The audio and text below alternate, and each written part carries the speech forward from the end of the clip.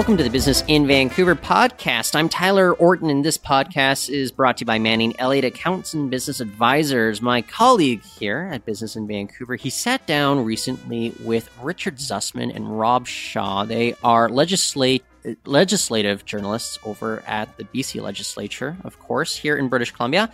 And they are the authors of the new book, A Matter of Confidence. So they sat down for an extended interview that goes in depth on last year's pretty wild provincial election campaign. A lot of fascinating tidbits were shared here. Stay tuned. We're going to jump right into the interview. Welcome to the BIV interview. We're a weekly discussion on the intersection of business and policy. And I'm Kirk LaPointe, editor-in-chief of Business in Vancouver. My guests today have produced inarguably the strongest work of journalism about the 2017 British Columbia election, in particular, the dramatic upheaval and overhaul of leadership and governance after a 16-year rule by the BC Liberals. A Matter of Confidence is a quickly assembled book published by Heritage Publishing, and its authors are two veteran Victoria-based journalists, Rob Shaw of the Post media chain and Richard Zussman of Global News. Thanks a lot for coming, guys. Thank you. Hey, Kirk, thanks for having us. We're going to develop, I hope, pretty extensively into the book, its findings, their thoughts. With a book like this, first off, you've got to have participation. You can't do this third hand.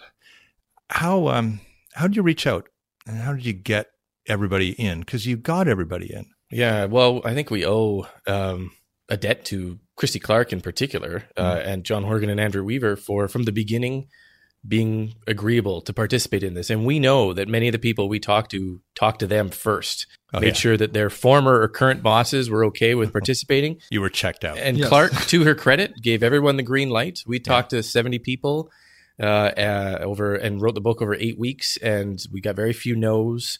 And they were some people who'd never spoken before to the media. So it was a new world for us to talk to. But doesn't it surprise you a little bit, Richard, that, especially someone like Clark, who could arguably have said, wait a minute, there's too much going on in my mind here. I'm going off on a remote island for a couple of years, and I'm not going to talk to you right away. And she was on her island home at some point during the process. But when she came back to Vancouver, we got her in the sweet spot. I think it was late August, early September. Mm-hmm. Things had just started to sink in terms of her leaving politics, but not sink in enough to the point where she shut out and says, I'm not talking any more about this. So we got very lucky with the timing. And I think you mentioned how quickly this all got assembled. A big part of the success is because of that. We wouldn't have been able to get these people now. They were ready to talk then. And I think everybody, Clark especially, wants to have their part of history enshrined. Yeah. They have their thoughts and comments about what unfolded. And there are a lot of public perceptions. And I think a lot of them wanted to use the book to try in their mind to correct some of those public perceptions. Yeah. At the risk of undue flattery here, a lot of Bob Woodward's books for a certain period of time have had the same feel to it, which is, there's a big theme out there. There's a big issue. I'm going to go tackle it. I'm going to get people to be interviewed, and I'm going to publish it super quickly and get it out. It almost works like, a couple hundred plus pages of a magazine article. Yeah. I mean, there are pros and cons to the timing. We got raw emotion from some people. Like they hadn't adjusted to the fact they'd lost government or were in government.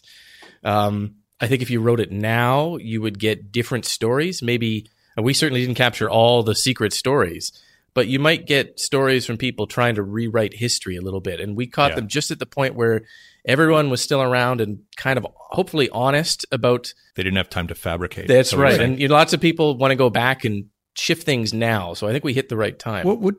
But tell me, what do you think? You alluded a bit to it, Richard. What do you think they were each trying to explain? Start with Christy. Yeah, so I think what she wanted to do was to correct the perception that she cost her party and herself the premier's job. I think in essence, she says that she was more forthcoming on issues around housing affordability than policy actually dictated. But because of decisions in the cabinet room, they went a certain direction. So I think part of it is trying to explain why things fell apart in her own words. One part, and it's a small part of this big story, but the I Am Linda hashtag and social media storm around a woman that Clark ran into at a grocery store in North Vancouver. And a lot was reported on at the time about who was Linda. And, we did independent journalism at the time that found she's just a woman that ran into Clark and didn't like her and spoke to her.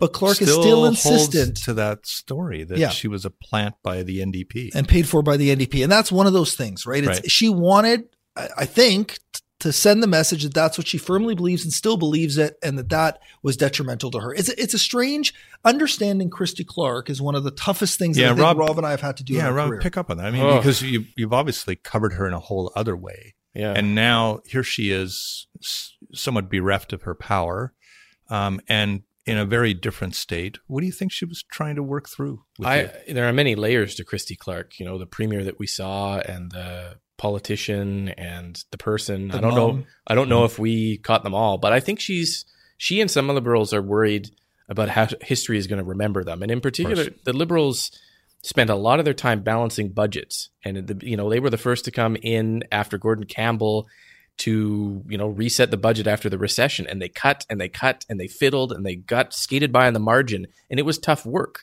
But history doesn't remember them as fondly as Gordon Campbell's 180 pivots on the new relationship with First Nations or the carbon tax. And I think she's a bit worried that all that work they put into being fiscal managers is kind of now looked back on as chipping away at services and being miserly. And it's a very, we didn't write the definitive version of Christy Clark's legacy, and history is going to have to spend more time. But I think it'll be tough for them to justify the things that they did, because she was focusing on year-to-year governing and year-to-year budgeting, and she doesn't get the same credit Gordon Campbell did. Yeah, but Richard, did you sense that she was worrying that she was going to be defined by these late term issues, for sure, rather than all that she had done? Yeah, I think for sure. Yeah. I think what this interview wasn't for her was a job interview. I think some former politicians like to speak out afterward because they're sending a message to possible companies who would hire them. She wasn't doing that. I think you hit exactly what she was trying to achieve here. Is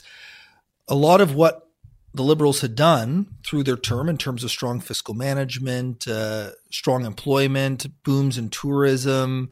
The Massey replacement was a big legacy project, Site C. But a lot of that was forgotten around issues around affordability, around political donations. So I think she was trying to reset the record in terms of achievements rather than, many of the questions people had, which ultimately led to the Liberals losing power in that 2017 election. Yeah. Richard Zussman and Rob Shaw are my guests. They're the authors of the new book, A Banner of Confidence. Rob, let's pick up then on what you think John Horgan was trying to do. Here he was newly shaped as a different kind of leader all of a sudden.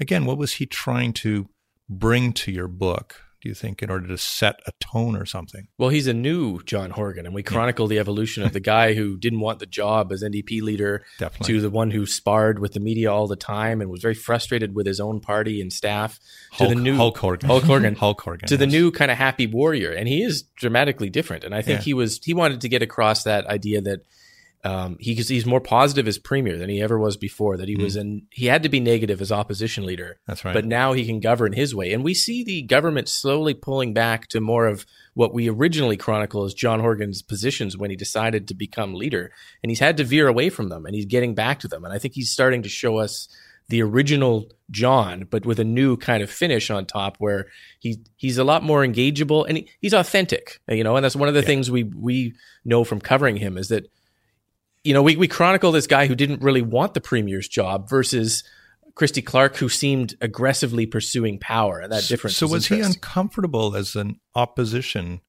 guy, Richard, where he was always like Mr. No, Mr. You're doing a bad thing guy? Yeah, and that's the toughest thing about opposition compared to governing, right? I think people fail to understand that in some essences in politics, is that the opposition isn't supposed to be an alternative government. They're not government. They could be a government in waiting if we're getting close to an election, but they are there to oppose what the government is doing. And that's a different mentality than actually governing. So I think Horgan struggled with that. And back to the original question around, what Horgan wanted to get out of the interview. I think for many people that we interviewed, they felt the same way Rob and I did about being part of history. Like this was incredible. Like these meetings, the lieutenant governor's decision, the confidence vote, this is history. And most people don't get to live through history. And they wanted to get it down? They did. They wanted to get it down. They wanted to share it. Yeah. They wanted to explain their part of history. Yeah. Like I think people were excited, as excited as we were to write it. I think people were as excited to speak about their role in it. Yeah. And Andrew Weber, what did he want out of this in this space? It's an interesting, I think he felt he had to be part of it. He was a huge player in this. Again, that excitement. He is one of the most unique and fascinating political figures I've ever seen. He is a guy who is clearly operating at a level above where we operate in terms of brain strength. He's one of the greatest climate scientists this country has produced. He's, part of a Nobel Prize winning team. And then he entered politics, which was very much out of his comfort zone. And he still struggles on a daily basis to figure out the grind and decision making involved in politics. And I think he just did it because we asked him. And I think he is happy. He's happy to talk to reporters. He's happy. He's written books in the past as well. I think he really liked being part of the book project. Yeah. We're going to explore his own role and the role of the Green Party here as we move along in the conversation. But what struck me in reading the book and your chapters on Gordon Campbell and on Christy Clark and on John Horgan was how all of them appeared to operate in certain respects as lone wolves. There was a bit of a solitude about them and all of that. Do you think that that's a thread that runs through this kind of leadership throughout? It's lonely being the premier. Everyone wants something from you. You don't know who you can trust. And John Horgan has a very small circle of people he actually listens to. That's one of his defining characteristics. And he's going to have to wrestle with that when he's isolated in that premier's office and everyone is trying to take advantage of him in some sort of way. It's interesting. Gordon Campbell, he operated so differently than Christy Clark.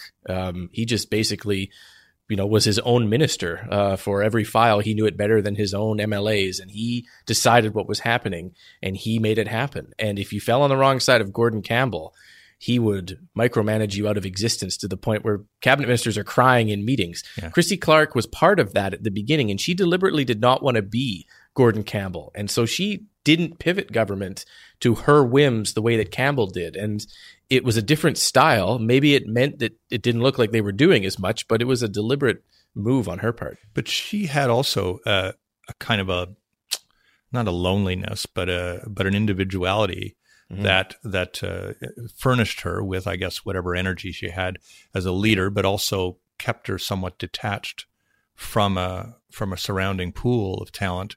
In a lot of ways, it can isolate you in an office like that, can't it? Yeah, I remember speaking to her before the last election about who are your friends? Like when you had a crummy day at work, who do you go home and pick up the phone and call? And she said Brad Bennett, who was the campaign co-chair and the son of Bill Bennett and the grandson of W.A.C. Bennett. And that answer always miffed me. Like, great, Brad could be a close friend and confidant, but he's a political confidant and friend. And when you have a crummy day, I think you want to separate yourself from the work you do. She was never able to do that. So I think she found it very isolating, all consuming. It occupied her, Hamish, her son, became such a part, and he's in the book a lot as well, because he became a huge part of her dialogue around connecting with people. She was a single mom. She wanted the best for Hamish's generation. And I think that all of that is sort of what makes up Christy Clark. But it is a tough, as Rob mentioned, everybody wants something from you. And it's a very tough job to deliver for everyone. You see her surround herself with the same people, especially at the beginning and end of her premiership. Mike McDonald, her longtime friend, Mark Marison, her ex-husband, her brother is in the mix.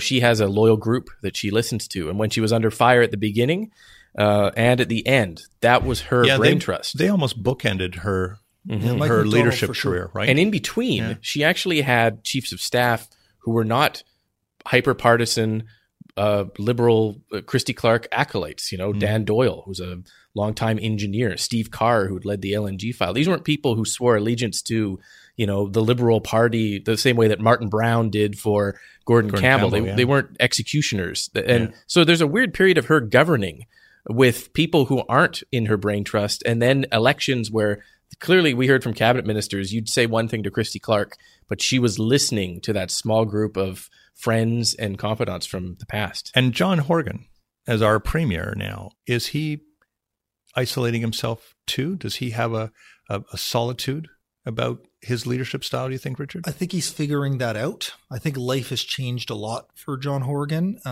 We tell one story in the book about a lacrosse game that he went to in New West when his beloved Victoria Shamrocks were playing the Victoria Salmon Bellies, and a group of guys who had a little bit too much to drink. Oh, yeah, he got heckled or something. Yes. It came up and it said, something about the tolls, and Horgan said, "Thanks for saving me money." And he was chirping back and forth, and they got into the RCMP vehicle. And at one point, the officer turns and shows her weapon to the people who are coming towards Horgan, and they sort of back off and they all get in the vehicle.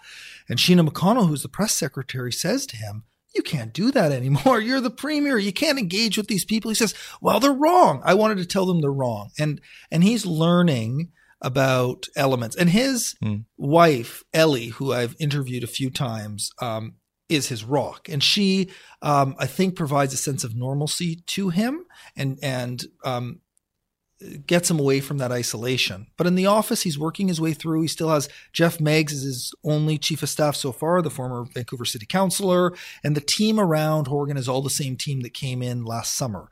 At some point, there'll be changes there, and then we'll get to see. But he still, I think, is working out how the staff works and how he operates sort of in that silo and how he can, best engage with people in a larger sense. I think in journalism, most of us would say that every election campaign changes our perceptions of our institutions, of our notions of leadership, of certainly of the personalities and all that. So we had this election. It was pretty transfixing and transformational.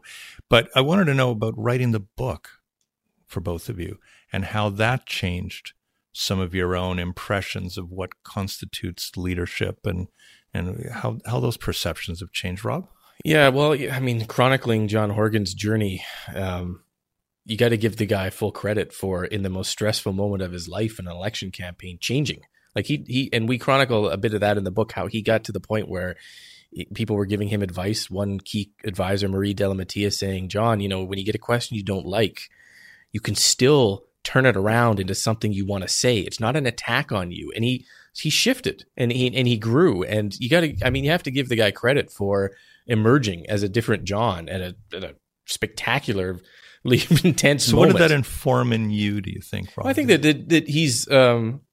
that he's rising to the job, as some people rise at just the right moment, and that they become the premier or the leader that everyone hoped John Horgan would be when they encouraged him to run. They saw this guy who could be the premier that he is now, and he wasn't even close to there. And he has gone on this journey to get there. And how transformational it can be in a very short period of time if you're willing to do it in politics to become your authentic self and connect with the electorate. Yeah, Richard? Yeah, well, how human these people are. I hope if people read the book and when they read it, that they get a sense of who these people are as individuals. And I think in our coverage, in my day-to-day workings with these people, we see them as human beings, but when they make decisions, they seem bigger than that. And it's worth remembering that these are human beings who are making decisions and all those things. And I think also in studying the book, you learn about the how supportive there are people in that caucus of John Horgan. And I think one of the people that's important here is Finance Minister Carol James, because of the role she now fills, and how Premier Horgan had her back when she was in trouble and ended up losing the leadership.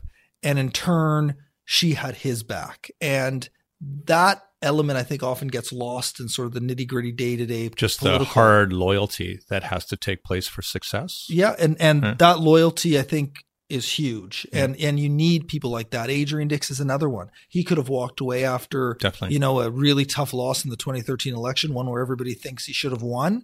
And he came and became one of the most loyal soldiers for Horgan and was rewarded by being health minister. And I think those two former leaders really make up, Horgan's core in terms of the political side of things in cabinet. Yeah. So the 2017 election, needless to say, was practically a dead heat. And going into the campaign, most thought that housing affordability would be the issue, perhaps economic stewardship, especially if you were a liberal, you wanted that to be your issue. I was taken by your focus in the book on what might be a seemingly small issue, but had meaning, which was bridge tolls. Yeah. Bridge tolls. We felt it was symbolic in a way of a different kind of NDP campaign. So the campaign director is a gentleman named Bob Dewar.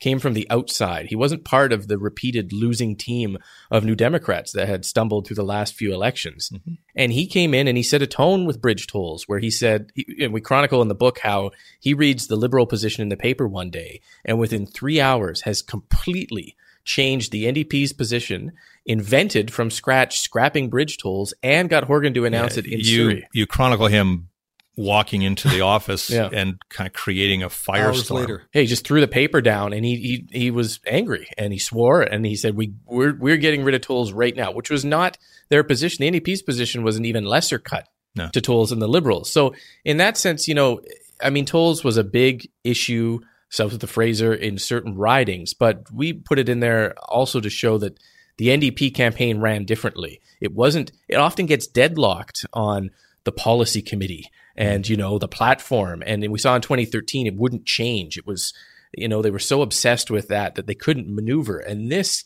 campaign was fly by the seat of your pants when you need to. It was very reminiscent of the Liberal campaign in 2013. Right. They stole a lot of the mojo. The two of them seemed to switch personalities. One became a safe campaign and the other one became, I would say, a riskier campaign. And you mentioned the stewardship of the economy. That's what the Liberals wanted. That's what they sent Christy Clark out to do. We have balanced budgets. We have a strong economy. If you hand over the reins of power to the NDP, we don't know what they're going to do. They're going to spend like crazy and run the province into the ground.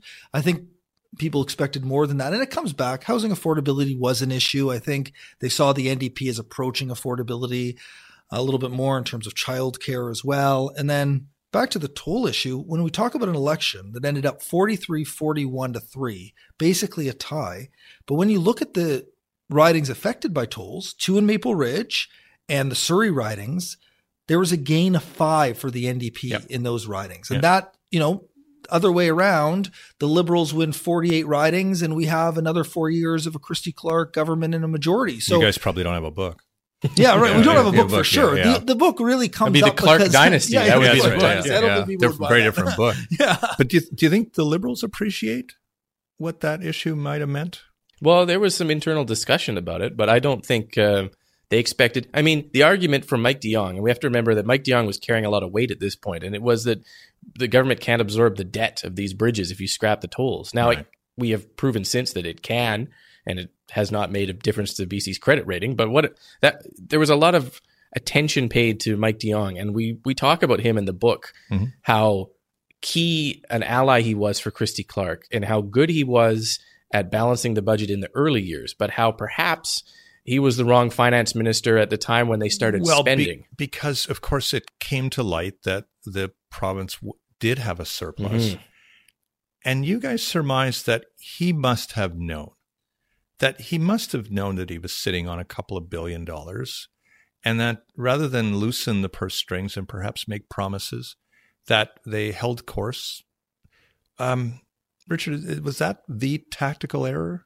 I think that's a huge tactical error. I think when you have the money to spend and still show that you have a substantial surplus and good financial management, you spend it. So I think in hindsight, it would be hard to get Mike de Jong to admit to making a fatal error here, but they had the opportunity to do something historic in terms of investments. And that's what, we haven't got into it yet, but that's what the clone speech would have done. This throne speech that the Liberals presented before they were defeated, all of those things would have fallen fine underneath this by which time surplus. It was publicly understood that there was $2.6 billion but exactly. surplus. I mean, does Mike de Jong just live with a denial about this? I don't, because you couldn't get him to say that he really knew. I think, Mike de Jong is not the kind of guy who is hiding who he is, and we've outlined his frugal history in the book. Yeah. Everyone knew the kind of budget he was preparing, and it's on Clark that she left him in there to do that. He deliberately, in all his budgets, was so cautious that you ended up with a giant surplus at the end of the year, and that's what they wanted, to show that they had been good managers of the economy by a surplus at the end. And they like the idea of being able to pay down debt, which is something the New Democrats are not going to be doing at all because they're spending every penny. Yeah. And in fact, the debt is increasing at a massive rate under the NDP as well. So the Liberals thought people would like that idea of paying off the debt. And instead, the electorate was more of the idea of, you've got money, we're hurting, we need some more help. And they didn't recognize that. In terms of their own recrimination as a party, do you think the Liberals sufficiently apprehend, Richard, that people were hurting in certain respects and that they had the opportunity to minister and essentially bypassed an opportunity that could have sustained their power? Yeah, I think there's a big understanding of that. And you heard that through the leadership campaign, right? Andrew Wilkinson, the new leader, spoke about that extensively during the campaign, that they made some tactical errors in terms of not addressing affordability. That's where you could plunk a lot of this money into housing, into childcare, into transit. But they did do that, Yeah, we chronicle that in fact, and people forget this, the pre-election budget had hundreds of millions, if not billions of dollars in housing and childcare. And the reason none of us covered it is because Christy Clark had embroiled herself in the allegations that the NDP had hacked the Liberal website. And it overshadowed money that, in retrospect, had the Liberals just done a stand-pat budget and put that money in the campaign platform, they would have looked like they were investing in those issues. But Christy Clark's lack of discipline kind of rolled over that. Sorry to interrupt you there. No. I think that's a good point, because also it's about the slogans, right? And there's been a lot of debate about the $10 a day childcare or $15 minimum wage, but these are things that resonated with people and stuck in their minds. And the Liberals lacked. I'm still trying to figure out who came up with putting people first. Was there a previous government that put machines or animals first, or businesses? I think that's the argument that the NDP would make, or is corporations, that Christy Clark donors, put her corporations first and her donors. Okay, all right. But so eventually there's this alliance that has to get built after all the counting has been done of the ballots. And let's look a little bit at how it was formed and how you chronicle it in the book, and talk about the dynamics, because the Green Party, with a measly 3 seats, had to be courted as if they had 35 seats. Yeah, they had all the power, right? And that was ultimately what the math came down to. And the courting started early, and it was bumpy. Like, none of the people around the table had any real sense of how to do this. The only guy that had any experience with this is Norman Spector, who had never dealt with a minority government, but had been in serious negotiations at the federal level as the chief of staff for Brian Mulroney, and before that working for Bill Bennett.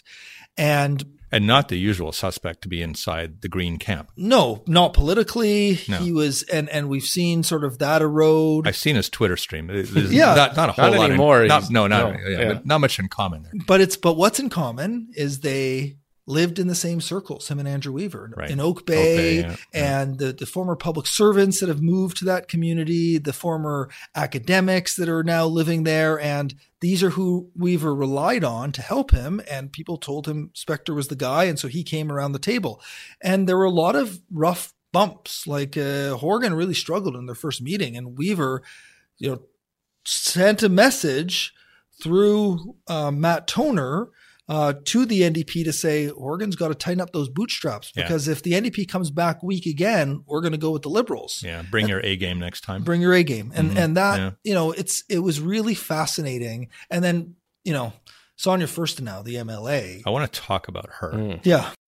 Because again, you rivet in on something that I thought very few have picked up on, which is that ultimately she was the deal breaker or maker in this case. It may not have even been Andrew Weaver. Yeah, I mean, the idea that Greens had all the power, but also none of the power, because Sonia Furstenau, we chronicle in the book here, became at one point, physically ill due to the stress and the idea of having to support the Liberals. And at the beginning, Andrew Weaver preferred Christy Clark. They got along well. They had passed bills together. He and John Horgan hated each other for several years in the legislature. I have to say, during the campaign, they looked like they were not bosom buddies by any means. No, so that began and almost like people thinking that they could go Liberal. And Sonia Furstenau heard very quickly from her constituents in a riding where people venomously disliked the Liberals over a quarry. Because of? A Shawnigan Lake contaminated soil dump that had got provincial approvals.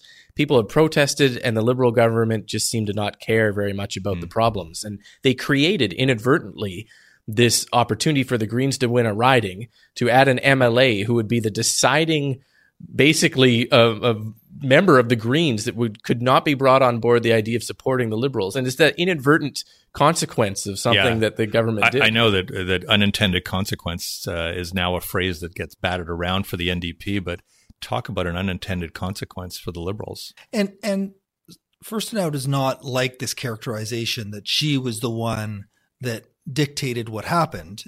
She had a conversation, and we chronicle this in the book, halfway through negotiations, right around the time she was sick because of the stress.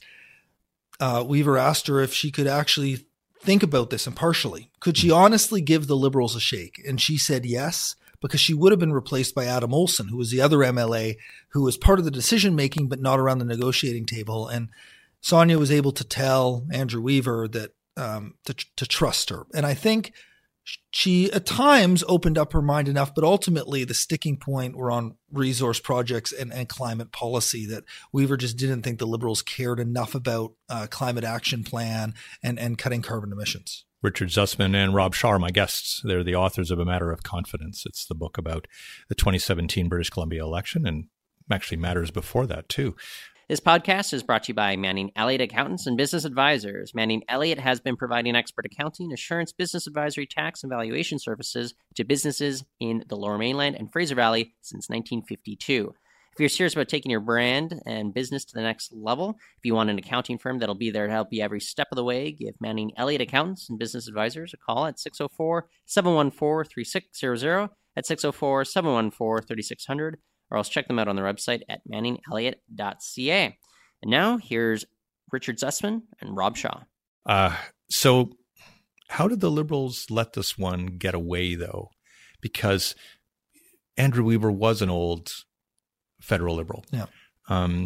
It's possible he could have even decided he was going to take one of his MLAs with him and let Sonia sit there as an independent somehow, or that he had to do it. How did the Liberals blow this one? They never got to deliver their final proposal. It collapsed before, and we chronicle how Mike McDonald, who's chief of staff at that point, had stayed up all night before the last negotiating session, printing off this document that had been vetted by the caucus, was going to outline a new ministry that would help electrify the economy so that they could justify continuing Site C and give it a reason. And they never got to do it. And Christy Clark never got to come to the table either, which there's a lot of debate over whether that would have been any benefit to the Liberals anyways, given Sonia Firstenau's dislike of Christy Clark. But we know from dealing with her that she can be very personable and disarming. And that question of should she have come to the table for the Liberals earlier and tried to, subtly introduce herself. Why do you think she did? She was told by MLAs, Mike Bernier, who was a good friend of Andrew Weaver's at the time, and others, that don't come, because the Greens hate you and they don't, and you will be actually a detriment to us. Yeah, and I don't know if that was the right closer. She would have been the close. There was a plan. They had a flight booked for her to come over to close in the final meeting on the Monday, and they never got to that meeting. Yeah. That must be a regret for her, because she must believe that actually if she had gotten in early and often, that she might have been the savior. She was in talking to her, said there was never going to be a deal with the Greens. She never felt like they were going to get it. She asked, MLA suggested that they should go into the negotiations and offer things, and they did. But she felt like they were never going to get there, that they just couldn't do it. And so she wasn't surprised, I think, at the end when... So then she had to do this strange dance with the lieutenant governor. Mm-hmm. And your book's called A Matter of Confidence, and the lieutenant governor ultimately makes the call about confidence of a house and whether a government can be formed and sustained. What did Judith Guichon have to work with here? So she had to work with not a whole lot of precedent. Like there hasn't been a lot of situations in Canadian history that have unfolded quite like this. So she consulted with constitutional experts and met in Ottawa with the Governor General, David Johnston, to have a conversation about her decision. But ultimately, our system would dictate the right choice is to give a chance to govern to a party that can form, or a group that can form a majority, which the Greens and the NDP could at that point. Mm-hmm. So then Guichon had this incredible meeting, and both of us were there that night at Government House, where Clark arrived, and she was in there for closing in on 2 hours. And all of us outside were thinking she must be putting on the sales job of her life. But what we later found out, and is chronicled in the book, is she was only in for about 40 minutes with the lieutenant governor, and the conversation sort of switched from personal to politics. And very early on in that conversation, Clark knew that she wasn't going to be able to get Keisha. It was over. She offered her resignation. She asked for an election. At that point, although she had said it many times that she didn't want an election, she went in there and said, I want this election. And she could feel early on that just wasn't going to happen. There's an argument out there, and we raised the question in the book, that had she gone about it differently, told everyone that she was going to ask for a new election instead of trying to pretend that she wasn't, but was. But I mean, that was clearly their plan. Had she been upfront about it in the days leading to it, had she gone into the meeting and then come out and told the public after her meeting that she had asked for an election, that she may have pressured the lieutenant governor to accept the advice of her first minister. And instead, she artfully tried, because she was worried the public didn't want another election, she tried to get around that idea of what she was doing, and then came out from Government House and just basically said the lieutenant governor has retired to make her decision. She doesn't believe that would have made a difference. I guess it's an open question. We won't know, but I think more honesty about what she was trying to do might have pressured the LG a bit more. The LG would have had to have gone at that point and sought out constitutional advice, because she did turn down the advice given to her by a first minister, but the public didn't know that. If she had gone out and told the public, the lieutenant governor would have had to have been seen as consulting and analyzing, and waited a little bit longer, I think, to call Horgan. Ultimately, it may have been the same result, but it may not have been. That's what's fun about this book too, is the sort of what ifs could have happened in different moments. There's a bunch of them in there. There are so many of them. And I mean, there were all kinds of stories around after that maybe Andrew Weaver had dialogue with Christy Clark, and he had encouraged her to step down maybe a little later on, but no one expected her to be around for 2021. No. But were you surprised at the somewhat sudden nature of a departure in this case? It was neither so soon nor so late, somewhere kind of in the, the early stage, but a kind of an awkward place. Well, she did tell us that she never intended to be opposition leader, that she was going to quit in the summer, which is a surprise to the staff who she had hired to be her opposition staff and to some MLAs. I think that's what she said. She said she wanted to quit from the moment that Horgan became premier, and her party kept asking her to stay. I mean, when she went in on the throne speech, changing all the party's positions, we have some quotes from Mike de Jong and some other advisors who said to her, if you do this, you are all in. Like, you won't be able to serve as opposition leader having changed everything. Yeah. And she honestly believed, and her closest advisors believed, they were going to get a new election. They had sent someone to the party, one of her top deputy chief of staff to the party, to plan the next election, sitting there waiting for the election call on LG night. And it never came because they fundamentally misread the LG. But she pinned it all on an election call where she would not have been sticking around as opposition leader. Hey, talk about that so-called clone speech, right? The one that I think a lot of traditional liberals looked at and said, you didn't write this. There's no way you could have written this. This isn't who we are. Who do you think held the pen there? And there's Mike a McDonald, lot of questions. Yeah, so Mike McDonald takes not credit, I guess is the wrong word, but he's the one responsible he's responsible for writing it.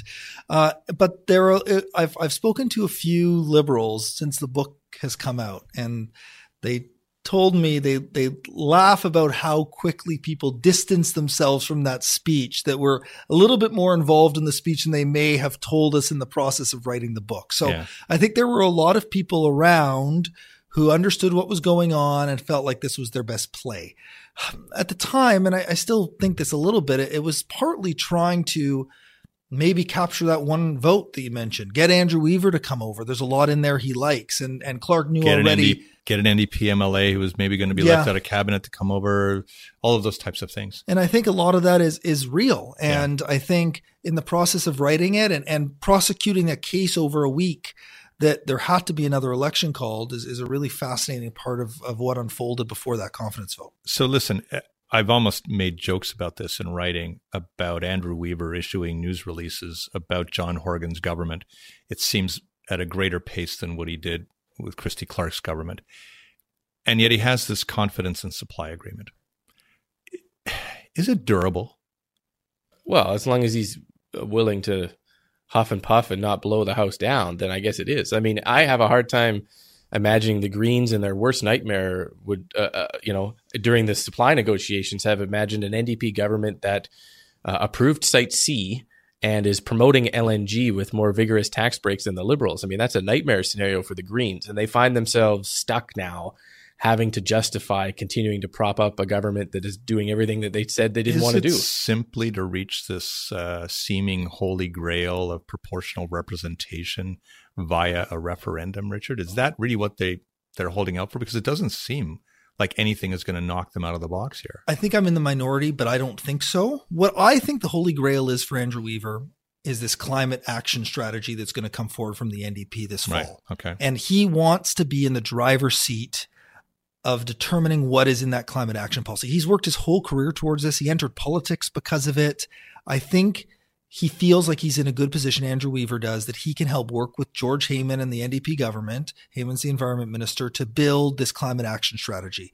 LNG puts a big hole in that for him because of the emissions. Mm-hmm. And so Weaver, I think, believes he can help create something that is defining for the province. If they don't get to that point then, I wonder what's going to happen.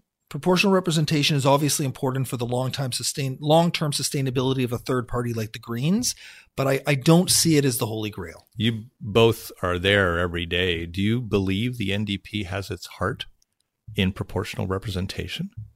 No. And well, they've cooked the referendum in such a way that it's going to be easiest to pass. Easiest possible path to pass. Yeah. Even saying so, doesn't the NDP realize that this would be their last majority government, or most likely their last? So it's not a majority government now, right? Yeah, So the situation would be similar to this. I think you look at the electoral map, and they're trying to occupy the space that is the federal Liberals all the way left. And if they're able to do that, then they feel like they can govern right around 50% mark, and they can continue to govern.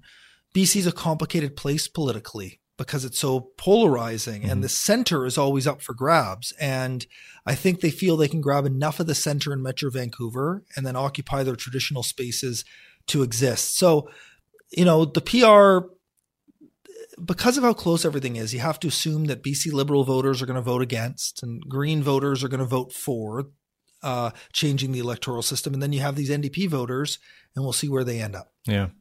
Here we are in early April. The Liberals have a new leader in Andrew Wilkinson, of course. He publicly says he's ready. The Greens seem to be sending out a news release every hour, as I say, about their disappointment in the NDP. Who would least want an election today?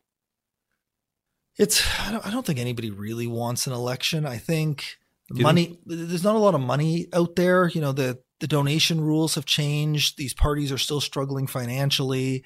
So it'd be expensive to run these campaigns. I think the Liberals have the most to gain by going back to the ballot box to take power. But the NDP, Horgan's enjoying governing. They want to stay in as long as possible. And the Greens are in a very strong position, again, with things like the Climate Action Plan coming and the PR referendum, that I just don't think an election now benefits anyone. And I don't really foresee it coming anytime soon. But I could be in the minority there. I've had lots of debates with my colleagues at the press gallery about this exact issue. Yeah. I mean, you do hear provincial Liberals say that they believe that there is an election in the offing before terribly long. Well, that argument that if Horgan called an election now, he could grasp a majority under first past the post and then push the Greens aside is...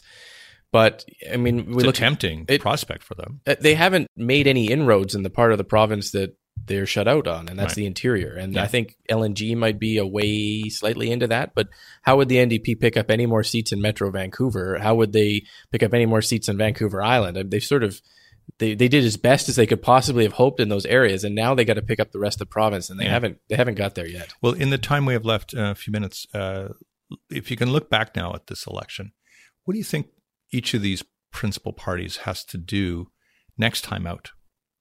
I think the NDP, exactly to Rob's point, needs to show that they can connect outside of Metro Vancouver. I think in order to grow your base, you need to show that you can connect in rural parts of the province, but also honor your commitments in Metro Vancouver. The Liberals clearly need to humanize themselves and show that they can address affordability around sort of their previous core voters and affordability issues. And the Green Party needs to show that they are a separate party from the NDP. They have their own policies. They have their own values. They are different. They are not the NDP light.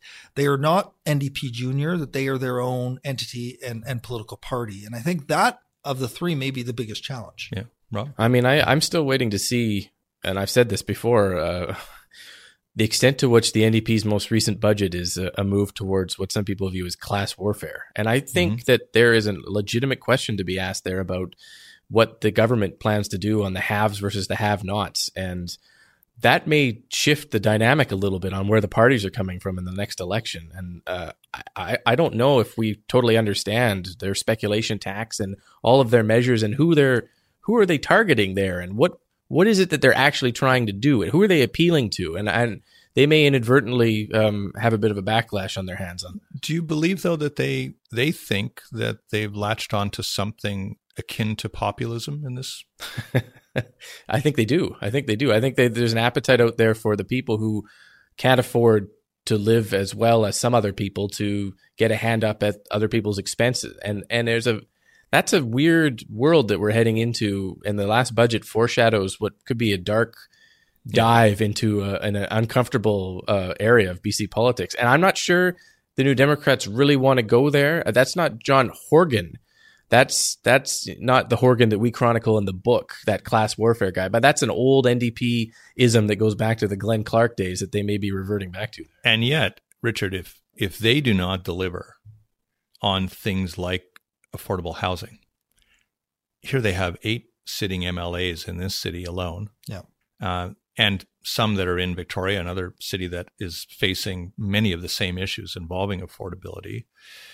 Do they risk a lot? Are they in unsafe situations in those places? I think parts, Vancouver has been pretty safe ground for the NDP, but there are some ridings that would be up to grabs. And the thing about affordability is you can measure it, right? You look in your bank account and you can see how much money you have there. And if in 3 years' time you have no more money than you did 3 years ago, you're going to blame that on the provincial government. Is my childcare cheaper? Is my transit more affordable? Or can I get around a little bit quicker? How about the rent that I pay? Those are the things that can be measured. And I think when you go to the ballot box and you say, I'm still strained, you may try something new. And that may affect some of the Vancouver NDP ridings. George Chow's clearly is the one that could be swung. Again, it was Suzanne Anton's up in the southeast part of the city. So there are ridings in Vancouver that would be in play, but we'd have to measure that when we get closer to an election. I want to swing it right back in our last question to the individual who proved to be a bit of the kingmaker in this case, and I'll call him Andrew Weber in this case. He talked about in the campaign if the party didn't grow to 3 or 4 people, that he wasn't going to stick around. This is not necessarily his mission in life. He now has a really good taste of what this can be in the way of power. Is he long for the game, do you think, Rob? It's a good question, because I don't. He didn't really intend, I think, to stick around past this next election. That was not really his long-term game. He loves politics. He's very good at it. And not a lot of academics translate well into politics, and he has excelled at playing the game. You don't think Ignatieff did? Yeah. No. And he's going to have to prove, I guess, whether he's more of a John Horgan or he's a Christy Clark. Does he want to stick around because he loves that idea of the power, or is he just there to do the job he feels he was called upon to do, and he's going to leave voluntarily? People who stick around too long in BC politics find themselves bleeding and battered on the way out the door. They don't get to leave voluntarily very often. Yeah. What is it they say? Like 70% is knowing when to arrive, but I think about 80% of it is knowing when to leave. Yeah. Last question, I promise. What did you each learn about yourselves in doing a book like this? Yeah, it was a big personal journey for me, and I learned a lot of things about being determined to complete something and to work through it. And, I really enjoyed working in partnership with Rob and understanding, that the people, I think, want to see others succeed. I've had to think a lot through the personal growth through this because of everything that's unfolded. And I think the amazing support that we got through the project and following the project was something you sort of learn that you need in life. You need that support. Yeah. You need people that have your back that will help you. And Rob for sure had my back. Journalists are themselves mainly lone wolves. Yeah, they are natural collaborators. And so it was nice working together on this project. Rob? Yeah, well, Richard got put through the ringer, and we had to do a gut check in the middle of this project to see if we could see it through. It wasn't a lot of fun because of what happened, but I think I learned a lot about, how deep Richard can dig to get something done. And I think, we had to focus a lot more on ourselves in this book writing than we thought we were going to have to do, just to get each other through it. Because originally we just thought we'd write a book, and we ended up going through this crazy journey. And it became, I think, a much stronger friendship for sure. You're back on a first name basis with the families. Yes, That's exactly. important. They've been really great too. Very important. Listen, Rob and Richard, congratulations on the book. Terrific book, and highly recommended. And thanks for spending a lot of time with us today to try to explain intricacies of it. I think we've learned a lot. Thanks for having us on. I'm Kirk LaPointe, the editor-in-chief of Business in Vancouver, and you listen to the BIV interview. Thanks for joining us, and we'll see you next time. And that was Richard Sussman. He's with Global News, and Rob Shaw from Post Media. Of course, a very interesting conversation they had with one Kirk LaPointe, the editor-in-chief here at Business in Vancouver. I want to thank you all for listening and urge everybody to subscribe to this podcast and give us 5 stars on iTunes. It helps even more people find us. In the meantime, you can find me on Twitter. I'm at Reporton. That's REPORTON. Or else you can read my stories and my colleagues at BIV.com. Thanks for listening.